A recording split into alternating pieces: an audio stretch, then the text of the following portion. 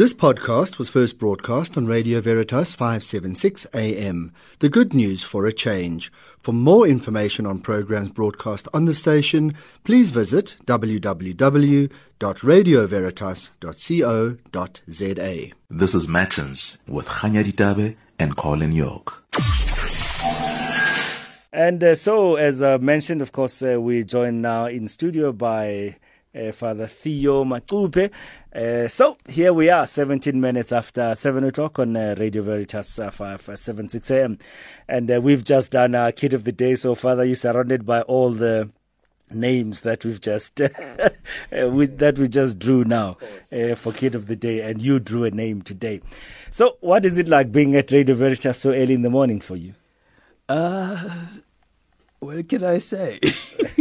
Something I'm not used to, because normally at this time, busy preparing for Mass, because we have Mass at 8. We have our prayers, morning prayers at this time. Yes. So it's something different.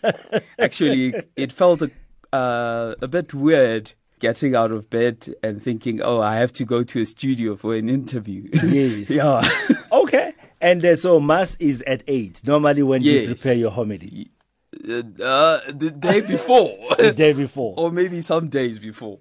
Even. Yeah. Wow. Okay. So you get up normally what times? 5 o'clock, 6 o'clock? 5 o'clock. Yeah. Yeah. And then you do your prayers, then prepare for Mass, and then you in the studio at about 8. Well, at Mass at about Mass 8. Yeah.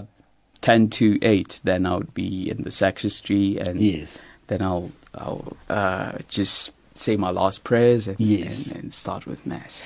You've been a priest now for 2 years, eh? 2 years, yes. As they say, how has it been?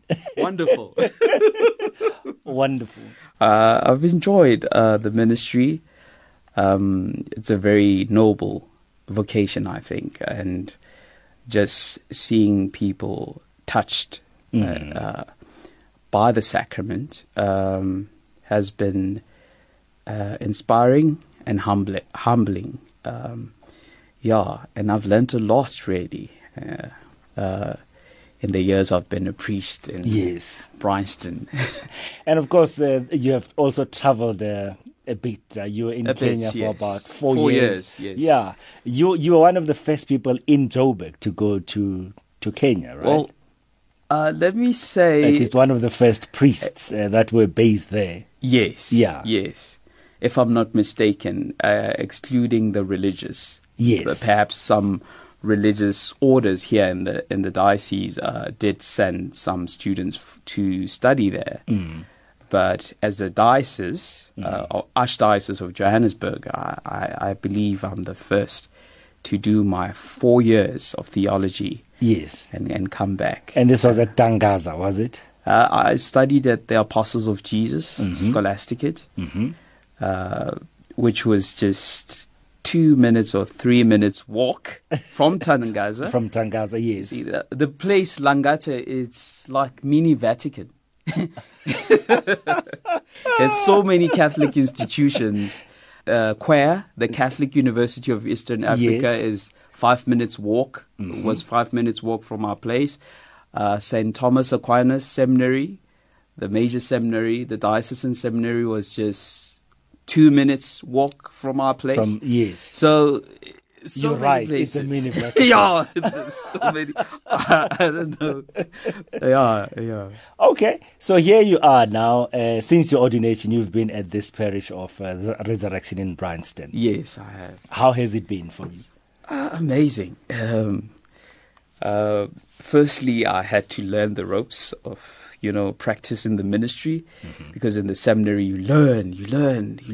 Now, putting into practice what I've learned and learning how to be a pastor. It has been a wonderful experience, because I've learned that a lot of lay people believe in us and they want us to succeed. And seeing that they really support priests in their ministry has been extraordinary for me. I don't think I could have been. I don't think I could be the priest that I am if it was not for the support of our Christian community, the community, yes. And so here you are now celebrating these celebrations on Sunday for the Parish of the Resurrection. Yes. 50 years. 50 years. What have you been told about this parish? And I'm only 2 years and old you as 2 a years priest. Yes. What have you been told about the beginnings of the parish? Yeah. We come from humble beginnings. We used to celebrate Mass in the school chapel in Brescia.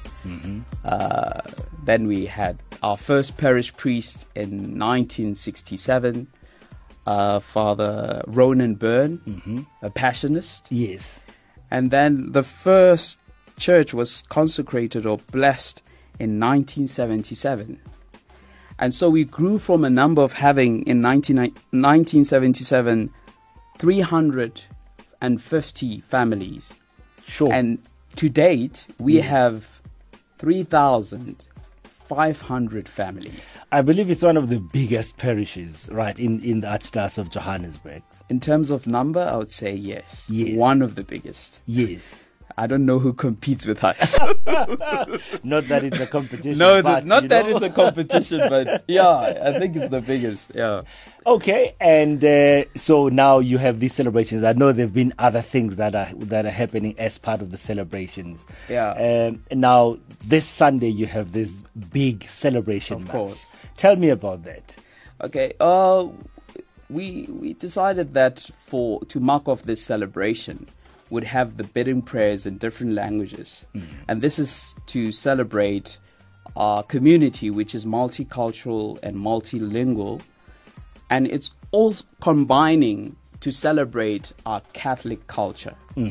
So we know that in our parish, we have people from all walks of life, from different cultures, different heritages. So we want to celebrate that and say, all are welcome. Let's all celebrate 50 years of being parish, because our mission statement is united in love and diversity in building the kingdom of God, making God known and loved. And so we're trying to live up to that we are united in love and diversity. And that diversity, celebrate our diversity. Yes.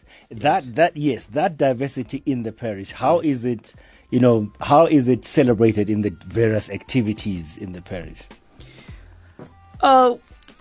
We do have celebrations like Cultural Day, and even on the when we are celebrating this 50 years of being parish on Sunday, we will have people dressed up in different cultural attires, and we'll also have different dishes. I'm looking forward to that. That's me. You're not alone, Father. Different dishes, and we always try to incorporate it in the Mass, because even in our 3 p.m. Mass, we have Mass readings in different languages. So you could say it's the vernacular Mass. We have the Shona community who also even sings at that Mass.